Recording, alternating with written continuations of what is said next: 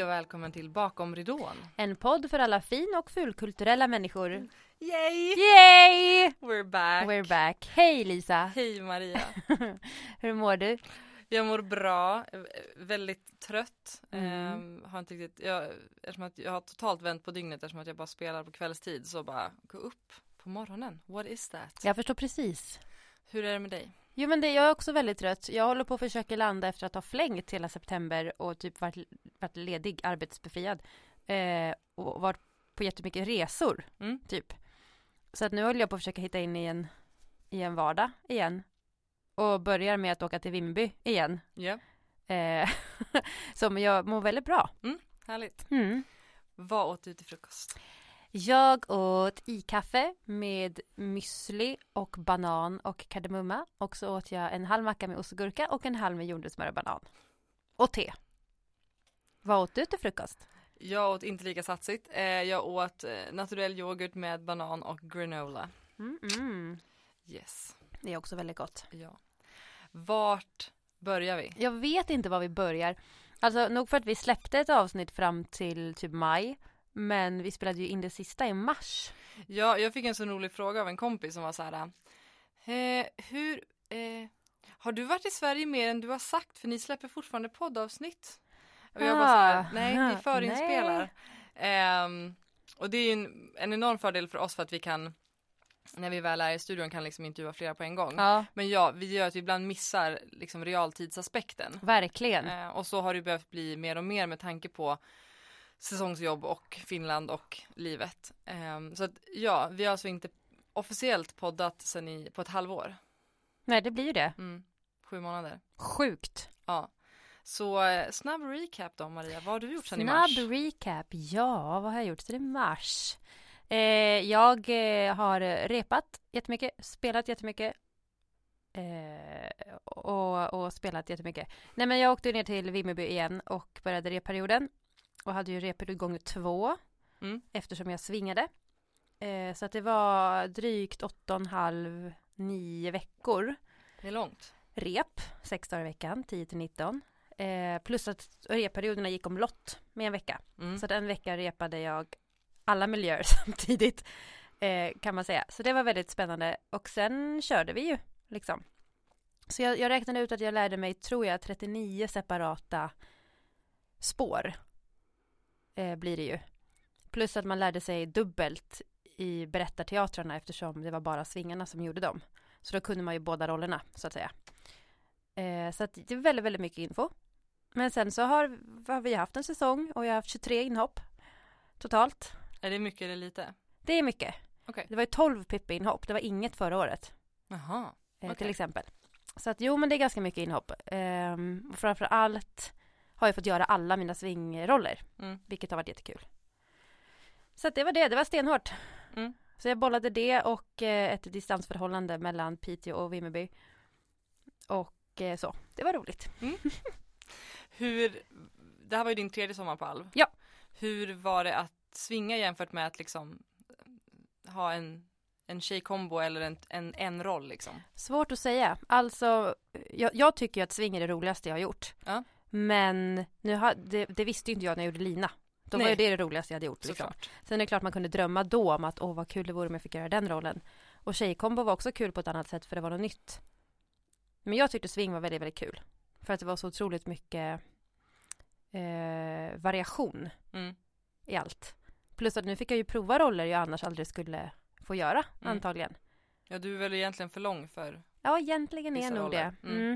Och så. Och skulle kanske aldrig bli castad som komborollen jag hade. Lejonhjärta-kombo för att det är ganska mycket mammaroller så det kanske ser lite för ung ut. Till viss del, alltså så. Så det har ju varit fantastiskt kul. Så jag har fått göra allt från att vara 9 år och slåss mot pirater till att döda tänkelsmän med pilbåge. Liksom. Så att jävlar alltså. Men så här utifrån, både utifrån men också utifrån för att jag är din vän, så känns det också som att swing har krävt sjukt mycket av dig. Det har det verkligen. Hur har du hanterat det? Alltså innan jag visste hur jag skulle göra och bara accepterade att det fick bli liksom hela livet, så var det väldigt jobbigt. Och det var ju skitjobbigt fast det var jättekul. Det var ju jobbigt mentalt För att man aldrig riktigt visste hur man visste ju aldrig hur en dag skulle se ut, och innan man hade fått koll på allt man skulle kunna så var det så att tänker man på ett inhopp och så kan jag inte det jag ska. Och även om alla förstår om det är tidigt på säsongen, så här, de har spelat 2 dagar och du får ett inhopp, det är klart att du inte har hunnit repa. Men när mitt första Pippi-inhopp, då hade jag 6 scener var det. Då hade jag gjort genomdrag på 2, varav en inte var som Pippi utan som Pruselius. Och sen hade jag stegat en halv. Så det var ju flera jag inte hade gjort alls. Och det löste sig? Hur ja, då? alltså vi hade ju spelat in premiären så jag fick ju kolla på dem. Och sen var det ju, det är svårt att förklara, men man får ju ett ganska bra periferiseende på något vis. Och så får man helt enkelt tänka, okej, där ser det tomt ut, det är nog dit jag ska bege mig. Så man blir ju väldigt mycket som spindeln i nätet. Ja. Men det krävs väldigt mycket mental styrka, så jag var väldigt trött mentalt. Och kroppen, den har väl varit lika trött som alla andra år. För att man jobbar hårt. Men huvudet har varit extremt trött. Så man har börjat varje konversation med kompisar och familj med förlåt att jag är sämst och inte kommer ihåg vad vi pratade om sist. Utan berätta igen. Ja. Men det minns jag att du skrev också i somras till oss att så här, förlåt, jag är en sån dålig kompis. Och vi hade inte alls upplevt det så. För att vi vet också hur somrarna ser ut. Dels för dig, men också för oss alla i våran liksom lilla frilansfyra som vi är. Att vi har alla perioder då man går in och försvinner är ju inte riktigt sant. Men där fokus behöver vara någon annanstans. Och det är liksom okej. Det är ju det, och det är lätt att, det säger jag till er också, när man ser det utifrån. Men när man är i det och kommer på att shit, jag har inte hört av mig på 2 veckor. Vad är det här? Ja. Så, men det, med facit i hand har det varit det roligaste hittills, tycker jag. Du skulle göra det igen? Det skulle jag. Själv då? Hur har din första riktigt stora produktion känts med repperiod och inte bara produktion utan även byte av land? Du har finskt personnummer. Ja, det har jag. Det är ju ett mål, eller? Nej, men alltså det... jag vet inte riktigt vart jag ska börja. Det är så svårt att sammanfatta. Men en kort recap för vad jag faktiskt har gjort är att i mars åkte jag till Jakobstad i norra Finland. Där hade vi 2 veckors workshop innan vi åkte ner till Åbo i södra Finland. Där vi hade 3 veckor till workshop innan den officiella, liksom, innan vi hade kollationering och började repa på Åbo Svenska Teater. Det gjorde vi fram till slutet på maj. Sen var jag i Sverige i juni-juli. Och sen åkte vi tillbaka i början på augusti. Och då körde vi väl liksom klassiskt 6 veckors rep och sen premiär. Då får du nog recapa med att säga vad föreställningen hette. Ja. Eller heter. Ja, vi spelar Kalevala som då är alltså Finlands nationalepos. Och det har aldrig satts upp på det här sättet förut. Dels för att det är en nyskriven musik. Och det är även, det är liksom en musikdockteater. Så till exempel så är det så att varje karaktär har både en mänsklig form och en dockform. Och det presenteras ofta liksom samtidigt. Att, vi har till exempel en som heter Aino. Hon finns både i mänsklig form och i form av vita tygdukar. Det är liksom hennes dockform. Och det är väldigt mycket som är, vad ska man säga, lite magiskt eller lite icke-verkligt. Och där hjälper ju dockorna verkligen till, för där kan vi då visa på saker som en människa inte kan göra. Så. Och vår regissör Jakob är ju väldigt visuellt väldigt, väldigt nytänkande och väldigt, väldigt häftig. Så det har ju varit jättemycket att vi jobbar med, vi har ju i princip en tom scen. Den är vitmålad, vi har det är liksom byggt en vägg med pinnar som man kan klättra på. Det är det enda som finns på scenen. Och med endast det kan vi skapa liksom hav och stjärnhimmel, och han liksom visuellt är han så fruktansvärt häftig. Men görs det med ljus då? Och ni själva? Ljus, och ibland tar vi in ett tyg och ibland tar vi in små liksom extra props. Men grunden är bara den här vitmålade scenen med en vägg. Så. Men de första liksom workshopveckorna var ju bara, men vi hade ju, dagarna var 10-8 varje dag, även lördagar, och 20 pers. Och det var, alltså första veckan var en enorm smekmånad som det ofta blir när man kommer i en ny grupp. Och vi älskade varandra, det gör vi fortfarande. Men du vet den här totala, jag är så lycklig och kär i alla. Precis. Och då hade vi liksom gästlärare från hela världen, bland annat Viewpoints som är en teaterform kan man väl säga. Ja, vi jobbade med när jag gick på Folkis. Ja. En helg som workshop. Väldigt speciellt. Ja, alltså det handlar om hur man, alltså att förhålla sig till ett rum egentligen. Precis, och då finns det olika liksom aspekter att ta in. Rymd, ljud, ljus, avstånd. Precis, tempo. Ja, så då jobbar man med sånt. Vi hade workshop i body percussion. Vi hade workshop i modern dans, ensemblesång, dockteater, objektteater. Och så det var liksom, ja men det var ju en utbildning liksom. Men allting hade hela tiden ett väldigt tydligt fokus till produktionen. Och det kunde jag också se verkligen sen när vi började repa att så här, jaha, det var därför vi gjorde det där under workshopen. För att vi sen ska förstå lite mer vad vi ska göra här. Och i och med att vi är så många, vi är ju 25 på scenen. Ja, det är mycket alltså. Det är jättemycket. Så är det ju också jätteviktigt att du vet, man lär känna av varandra och andas i grupp. För vi kan inte ha någon som slår i takt för att vi ska veta när vi ska vända oss om. Så då behöver vi andas tillsammans. Mycket sånt. Och det har varit så roligt och så frustrerande och så svårt. Och oftast har ju liksom allt det här känts samtidigt. Det är klart, men så är det ju. Ja. Det är det bästa och det värsta. The best of times, the worst of times. Yes. Men om jag har förstått det rätt så är det så att det är ingen som riktigt har en huvudroll.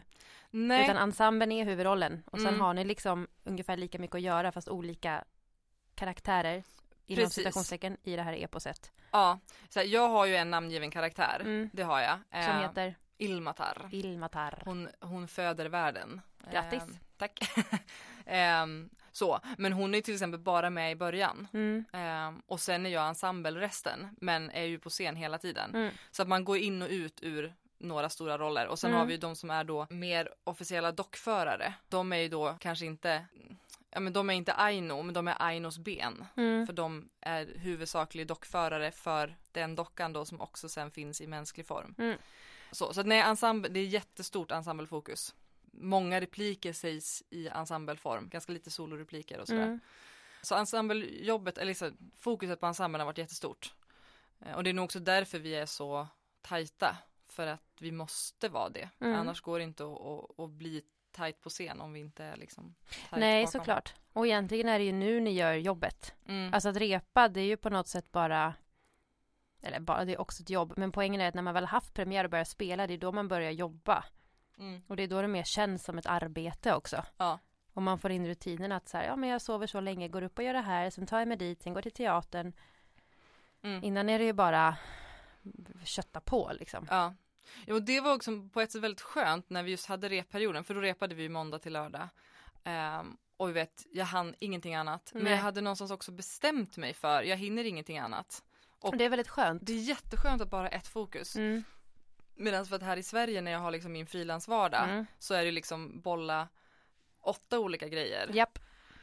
Och också det var så himla skönt. Jag hade liksom gett mig själv, du behöver inte börja söka jobb eller tänka på framtiden först efter premiär. Nej. Och det är ju hur skönt, det är lyxigt att ligga i produktion. Det är jättelyxigt.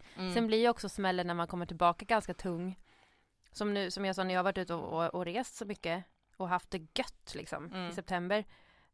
Det har ju också varit så här, sista hållpunkten kände jag även den här lilla stressen att när det här är slut så kommer jag komma hem och inte ha jobbat på en månad. I princip.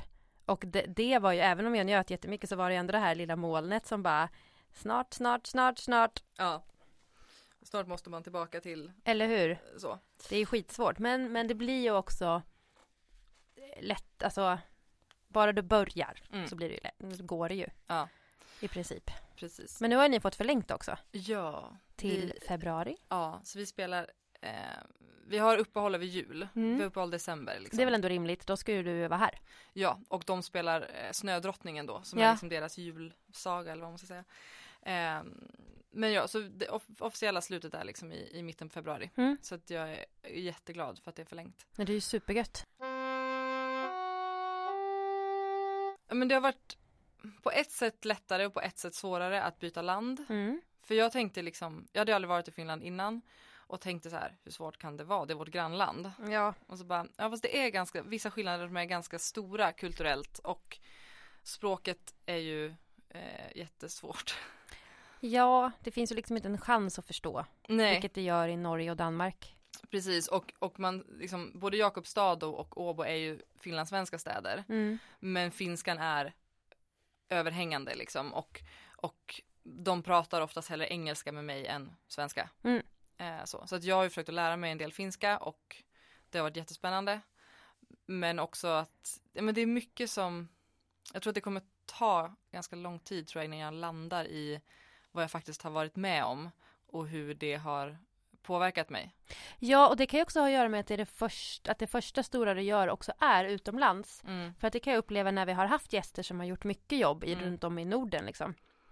Att man blir ganska att det blir ganska avdramatiserat efter ett tag. Såklart. För att då är man så här, ja men sen åkte jag till Tyskland och gjorde det och sen åkte jag till Finland och gjorde det och sen var jag i Malmö ett tag och man bara, åh jävlar. Själv så skulle man ju tycka att det var världsomvälvande att åka till Göteborg och jobba. Och jag tyckte ju Vimmerby var superexotiskt första sommaren men det blir ju snabbt liksom vardag. Ja. Och det är så sjukt då att du både gör din första produktion. Jag gjorde min första produktion i Uppsala. Jag är född där, herregud. Men det här är liksom, du har bytt land för att göra ett jättestort jobb med 1 miljon människor du inte har en aning om vilka de är. Och blivit finsk. Ja, precis.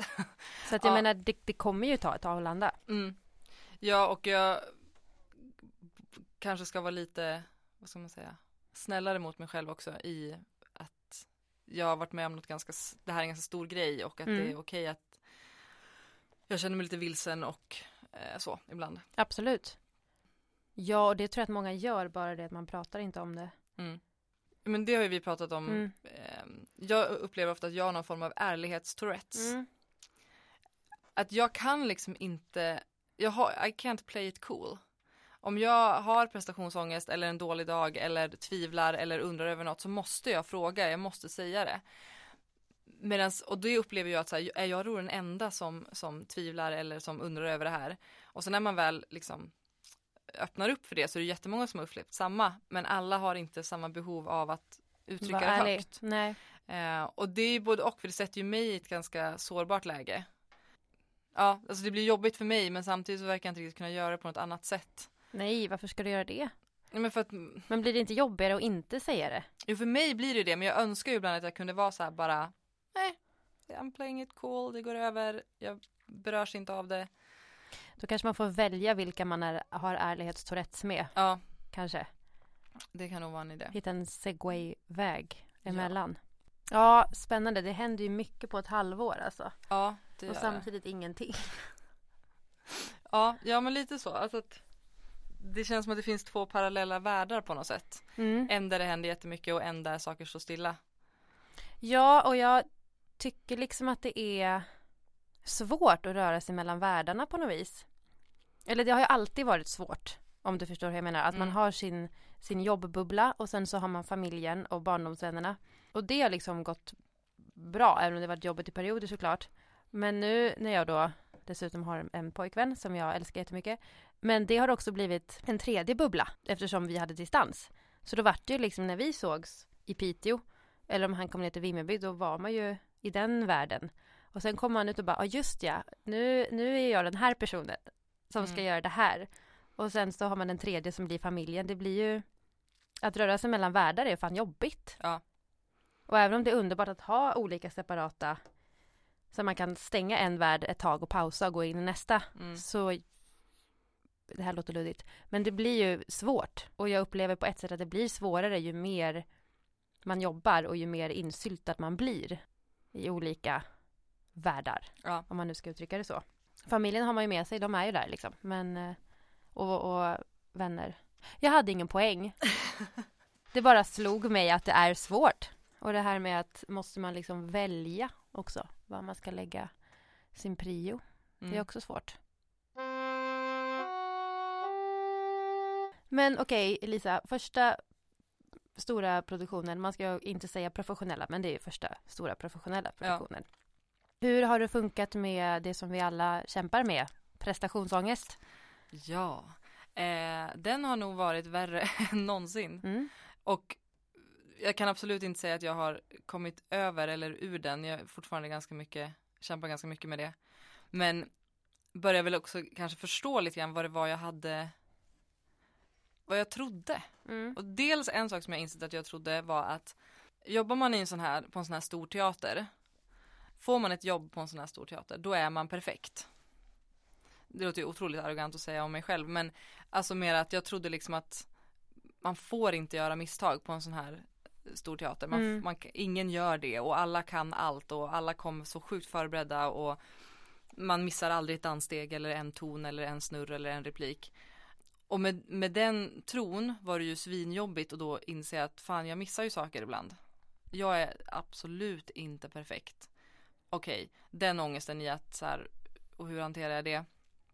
Och sen också utan att liksom klanka ner på andra, men försöka logiskt se, är det sant? Och då också se att nej, ingen i min ensemble är perfekt. Vilket på ett sätt är skönt. Då såklart att vi alla gör vårt bästa, men vi har alla pusselbitar som vi jobbar på. Men det har också gjort mig väldigt förvirrad. Att det här, hur kan vi få stående ovationer? Och jag vet ändå att vi missade på det där hade kunnat varit bättre. Vi får feedback från regissören som säger det där behöver ni jobba på. Alltså i mitt huvud har det blivit väldigt rörigt att så här, hur kan man både få liksom jubel och kritik samtidigt. Att det kan coexist på det sättet som det har gjort har varit förvirrande för mig. Återigen 2 världar. Ja. Det publiken ser och det publiken inte ser. Ja, och det de inte vet. Ja. Men att, nej, jag har nog haft, alltså på premiären, det var ju en helt sjuk känsla. Alltså jag har drömt så länge om att göra en premiär på en institutionsteater. Och så står jag här och gör det och publiken ställer sig upp. Och jag out of body experience, verkligen. Men att det samtidigt har föregåtts och eftergåtts av sån prestationsångest att jag knappt har velat gå till jobbet. Ja, alltså det här självtvivlet, att det aldrig försvinner. Nej, det gör ju inte det. Ja, jag fattar.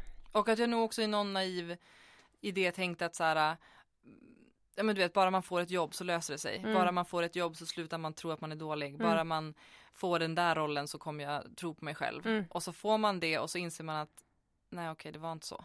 Nej, det är lite samma logik som bara jag går ner 5 kilo så blir livet perfekt. Det funkar inte, tyvärr. För att det sitter inte där liksom. Nej, jag känner igen det där.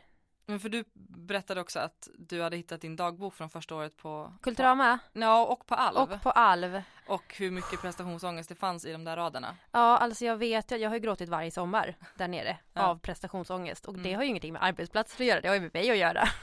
Det är en fantastisk arbetsplats. Men att man tvivlar så otroligt mycket på sig själv. Och ja, det här första sommaren på Alv då när jag läste dagboken, det var ju hela tiden så här tankar om varför jag inte var lika distinkt som andra, varför jag inte dansade lika bra, om någon annan var bättre. Alltså det var så mycket sånt där bara. Och så försökte jag ändå alltid skriva 3 saker jag hade gjort bra. Men det var ju väldigt sällan det var baserat på vad jag hade gjort, utan att jag hade gjort någonting som liknade det som någon annan hade gjort som var bra. Och det var inte lika tydligt där, men det var ju så extremt mycket prestationsångest. Och också så här tankar om vad andra tyckte, om vad min regissör tänkte och om jag dög och om... Ja, men som alltid när man är ny på ett ställe liksom. Men första året på Kulturama, det var ju faktiskt extremt att läsa. Ja. För då var det ju också det här att hela tiden ha ångest över att alla andra var bättre. Och att det alltid var så här, vad har jag för mål? Att sjunga lika bra som den här personen. Ja. Och så här, det var så mycket tankar om bara jag önskar att jag kunde vara så bra, eller varför är jag inte så, varför låter jag inte så där, varför är jag så dålig på det. Och det var aldrig det här förvalta det jag har, utan det var hela tiden bli bättre på det du är dålig på. Ja. Istället för att se till vad du kan. Och det är också väldigt intressant att det tydligen inte räcker med du fick jobbet. Du kom in på skolan. Verkligen inte. Och det är ju klart att det är skillnad på en skola där man faktiskt ska bli bättre. Men att ens prestation hela tiden är baserad på även det man gör bra. det är ju inte baserat på mig, utan det är baserat på någonting som jag tror jag ska prestera. Istället för att känna själv att fan, det där gjorde jag jävligt bra. Jag nailade den tonen för att jag är bra och för att jag sjöng med min röst och använde min interpretation och min kropp. Inte, det där var bra för att jag gjorde som hon. Nej. Eller han. Ja. Det är ju det, jag tror att det kanske är en liten nyckel att arbeta med. Ja. Har vi någon psykolog eller expert på ämnet där ute, så hör gärna av er om varför vår hjärna gör så här mot oss och hur man kan jobba med det. Jag tänker ju spontant idrottspsykologi. Ja, det är ju väldigt intressant hur lite det ändå känns som att det pratas om mental träning inför till exempel auditions. Nej, verkligen. Att det... Alltså jag har ju liksom försökt med det, eller vad man ska säga. Ja, jag med. Jag har djupandats och hållit i energibollar och tänkt kanaler i hjärnan. Ja, jag lyssnar på affirmationer på YouTube och bara I am a good actress. Jag har lyssnat på I'm the world's greatest på repeat 20 gånger innan en audition. Jag brukar stå i hero pose. Ja, det var smart. Ja. Nej, men alltså så, men att det är också kanske något som verkligen borde in mer på utbildningarna. Ja, audition-träning finns ju på vissa utbildningar, men verkligen så här mental träning. Mental styrka. Ja. Min mentala styrka känns inte så hög just nu. Nej, men alltså att... Men jag tänker på Kjell Enhager. Ja. Kjell, kan inte du komma hit? Kjell, we love you. När vi var på hans föreläsning, för det var ju verkligen bland det bästa jag hört. Ja. Men han hade ju jobbat så otroligt mycket med idrottsmän. Ja. Just specifikt. Och det är ju så extremt stor likhet mellan att vara elitidrottare och att vara artist, om man ser till hur man tänker individuellt. Det är ju en individsport. Ja. Samtidigt som du jobbar i en ensemble är du extremt mycket individuell sportare. Märks att jag har dejtat en idrottare senaste året. Kanske. Vi pratar mycket om det här. Men det är så, man måste ha samma fokus. Och det går liksom inte att tänka på annat. Nej. Därav att man känner sig som världens sämsta vän. För att det går inte att ha fokus på någonting annat när man är mitt i någonting. Nej. För att annars går man sönder. Och att en audition liknar ju väldigt mycket typ ett sprinterlopp. Ja! Och så här, en callback, då är det delfinal. Ja.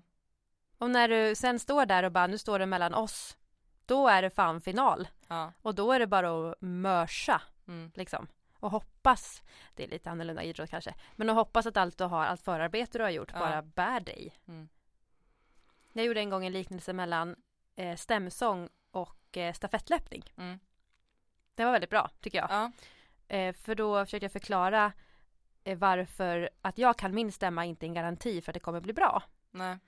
Och då sa jag så här, men tänk dig då att jag har övat min stämma. De andra har övat på sina, men vi har aldrig sjungit ihop. Nej. Tänk dig då att du har ett stafettlag och ni ska springa 100 meter stafett. Varsin distans. Du har övat på din första distans. Men ni har aldrig sprungit ihop. Du har ingen aning om hur de andra har tränat på sina 4 distanser förrän ni kör loppet. Och ni har aldrig testat att ge över pinnen. Nej, det är där exakt. Man kan tappa pinnen och så förlorar man massa sekunder. Eller hur? Det är exakt samma grej. Så jag tror en idrottspsykolog skulle vara bra. Ja. Kom hit och ge oss lite vinsttips. Ja, och att så här, det här är ju preaching to the choir, men att det är sån otrolig färskvara och att det finns inga garantier för att så här, bara för att du är med om en succé eller bara för att det går bra i en föreställning eller du får det där jobbet, så finns självtydligt fortfarande där. Ja.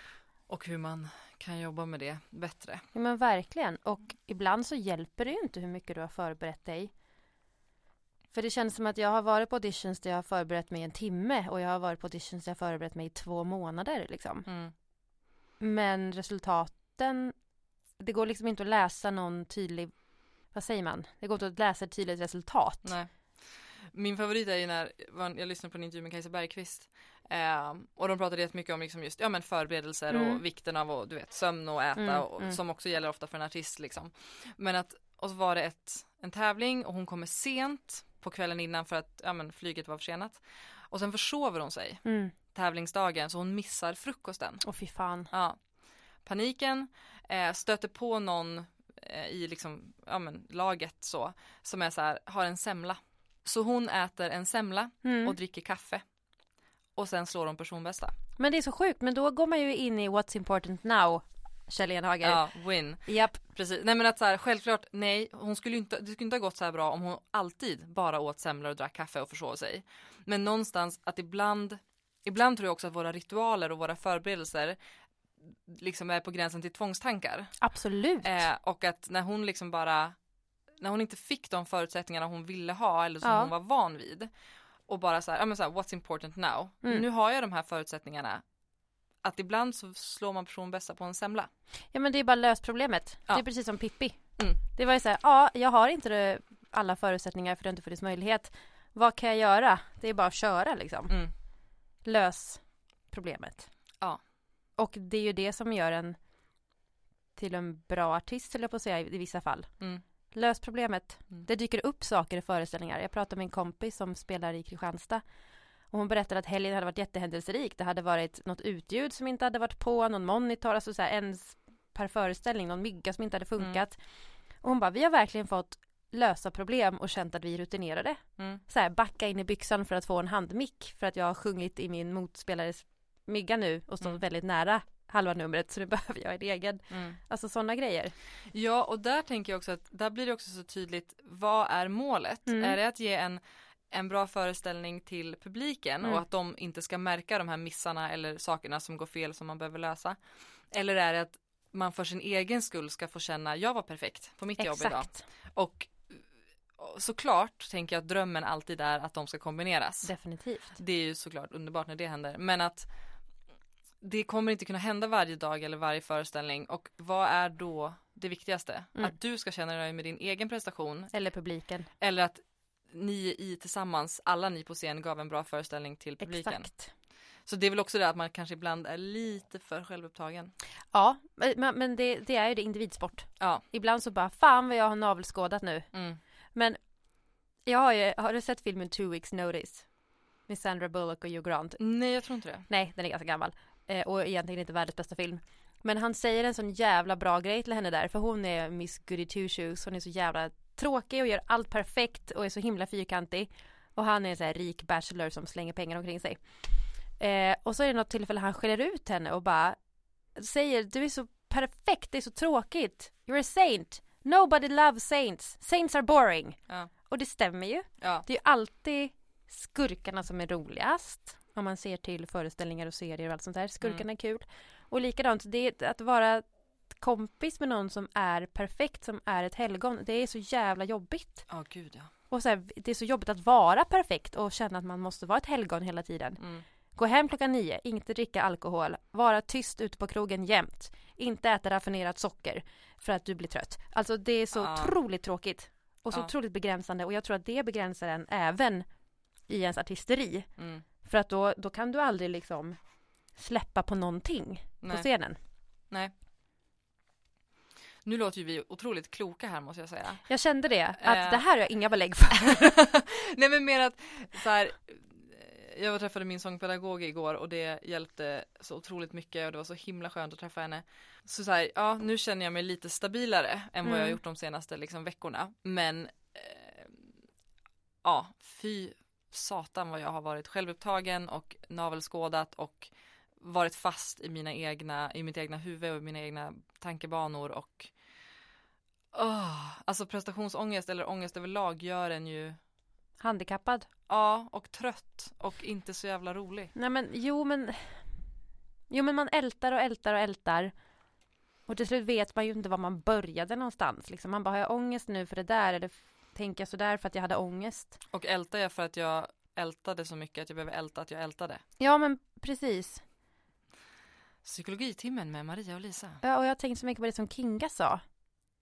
Typ häromdagen när jag kände att jag flängde något så otroligt mycket och bara, jag var tränare, jag var och jobbade, jag åkte hem och tvättade och jag övade sång och så kände jag mitt i alltihop att jag skulle egentligen behöva laga matlådor och ha med mig och jag kanske egentligen borde ta en promenad för att få lite frisk luft när man är igång med det här. Och så bara, Kinga sa 3 saker om dagen. Nu är jag uppe i 7. Japp. Ja, och ibland måste man göra 7 saker för att livet ser ut så. Men det är ändå bra att ha med sig, tror jag, att en vanlig människa som att vi är på något sätt utomjordingar. Ja, precis. Det är det vi ska avdramatisera. Ja. Nej, men folk som jobbar på kontor, de går upp, går till jobbet, kanske går och tränar, Kanske går på kör eller på krukmakeri eller vad man nu har för hobby. Och sen går man hem. Ja. Lagar mat, ser på tv, chillar. Det är liksom max 2 saker. Mm. Och det är tydligen okej. Det är tydligen okej. För det har jag också. Jag har ju haft veckor och månader det här året och det har varit liksom 200 timmar i månaden. Så. Och jag sa ju till mig själv. Det blir lugnare efter premiär. Det är lugnt. Då får du vila. Det är okej. Och så kom vi till premiären. Och nu spelar vi 3-4 gånger i veckan. Vilket betyder att jag har mer ledigt än vanligt liksom. Och du tänker, vad bra, då kan jag fylla de timmarna med massa annat. Ja, och så när jag inte gör det. För att jag är ganska trött. Så blir jag arg på mig själv. För att jag är så oproduktiv. Jag tycker inte att det räcker med att, för spelar vi också på kvällen, då har jag hårtid 5:00. Vilket betyder att jag har liksom en hel arbetsdag ledigt innan mitt arbete börjar. Om jag då så här, men du vet, jag kanske liksom söker lite jobb, skickar några mejl, fixar med så här frilansgrejer i någon timme. Jag tränar en timme och sen har jag då föreställning. Jag tycker inte att det räcker. Jag tycker att jag är för ledig. Men det är också för att man är van vid att alltid vara lite på språng. Det är det här med semijobbandet, smygjobbandet. Ja. Och att man kan inte bara sova till 10 varje morgon. Fast Lisa, om du spelade till 10 på kvällen och du inte varvade ner förrän 1 på natten. Nej. Då är det inte så konstigt att du vill sova till 10. Nej, verkligen inte. Men ändå så behöver jag jobba med de här tankarna konstant. Fastän jag sa, du får vara ledig sen när du börjar spela. Sen kan man inte ta igen sömn, men man kan ju ta igen vila. Ja. Det är därför man ofta får magsår eller magkatarr när man har slutat stressa. Ja. För att det är då kroppen fattar att det där var jobbigt. Så att nu får du ont i magen. Grattis. Härligt. Ja, det är spännande alltså. Men det är precis som det här med att hålla sig frisk. Att man liksom håller sig frisk när man måste. Men så fort man blir ledig eller så fort man liksom har en paus på 5 dagar så blir man sjuk. Undrar om det är mentalt eller om kroppen och psyket på något sätt har terrorbalans. Det kan en läkare få svara på. Kan man skjuta upp en förkylning? Det tror jag man kan. Dagens fråga. Med Ekenegard, jävligt mycket ingefära och vitlök. Och mycket pannben. Men motar du bort den då så att den försvinner eller skjuter du upp den? Jag tror man bara skjuter upp den. Ja, okay. Och sen så samlar man allting och blir djävulskt sjuk. Ja. En period.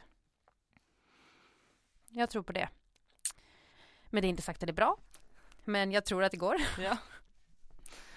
Så vad har vi konstaterat nu? Vi har konstaterat att båda har jobbat jävligt hårt med saker man egentligen inte kände att man behärskade förrän man gjorde det. Ja. Och vi har konstaterat att prestationsångest är svårt och att vi behöver en idrottspsykolog hit. Eller Kjell Enhager. Ja. Samma sak. Ja. Om du fick säga 3 saker du har lärt dig senaste halvåret, vad skulle du säga då? Jag har lärt mig att jag kan ta in jävligt mycket information. Och jag har lärt mig mycket metoder för att förenkla det liksom. Det har varit bra. Jag har lärt mig att lösa saker. Att så här, det går att lösa. Vad säger man? Jag har lärt mig att jag inte måste ha 100% koll från början. Utan man kan skaffa sig koll under dagen. Till exempel. Och jag har lärt mig att det som egentligen ger bäst rutin är att jobba. Man kan öva hur mycket som helst. Men att faktiskt få sen tid är det som ger dig mest. Det var väl hyfsat bra svar. Det var ett jättebra svar. Vad har du lärt dig för 3 saker? Men jag har lärt mig, dels har jag lärt mig finska. Inte så att jag bara slänger mig med finska ord. Men jag kan ändå en del och jag förstår en del. Och det känns jättekul. För att det är ett sånt sjukt konstigt språk. Jag har lärt mig jättemycket om dockteater. Och framförallt har jag lärt mig hur mycket större dockteater är än vad jag trodde. Jag trodde liksom, det var marionett och handdockor ungefär. Det var det som fanns. Men liksom vad dockteater är, vad det kan vara. Alla olika liksom sätt man kan jobba med det på. Vad det är som gör en docka levande och inte. Där har jag lärt mig jättemycket. Och sen det är väl mer kanske en insikt, men det var så tydligt under framförallt våra första workshopveckor. För i vår ensemble är vi liksom 10 stycken som är mer åt musikalhållet och 10 som är mer dockteater skådespelare. Och hur dockteaterskådisarna har en helt annan bild på vad en kropp är. Coolt. Ja, de var så orädda för att vara, inom situationstecken, fula. För att som musikalartist upplever jag ofta att jag och andra är väldigt måna om hur vi ser ut. Dels för att branschen kanske kräver det, och för att vi stirrar in dansspegel flera timmar per dag, och för att det finns ett visst ideal. Och visst, en kropp ska absolut användas, men den ska väldigt gärna vara söt när den används. Dockteatermänniskorna, om jag generaliserar, ser inte alls på det sättet. Nej. Kroppen är ett redskap. Och hur det ser ut när jag använder det här redskapet, det är sekundärt. Och det har varit så häftigt att se hur de bara skiter i det. För kroppen ska användas till det den behöver användas till. Och resultatet som då kanske blir, du ser lite konstig ut, det spelar ingen roll. Nej. Det var jättehäftigt att se. Coolt. Hur ser din balans ut just nu, Maria, i livet? Jag vet faktiskt inte. Jag har inte hunnit tänka så mycket på det. Just nu kommer det ju vara lite obalanserat då, eftersom jag ska åka iväg och jobba. Så att efter det är mitt mål att jag ska ha en balans.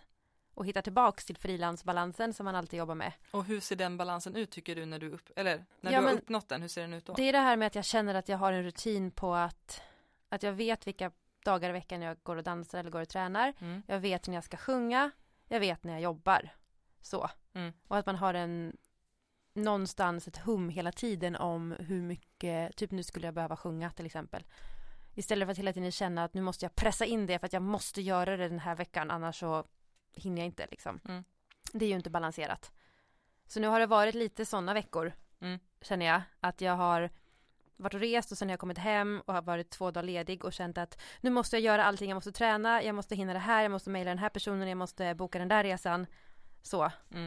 Och det är ju inte balanserat. Det går ju, men det blir ju kaos.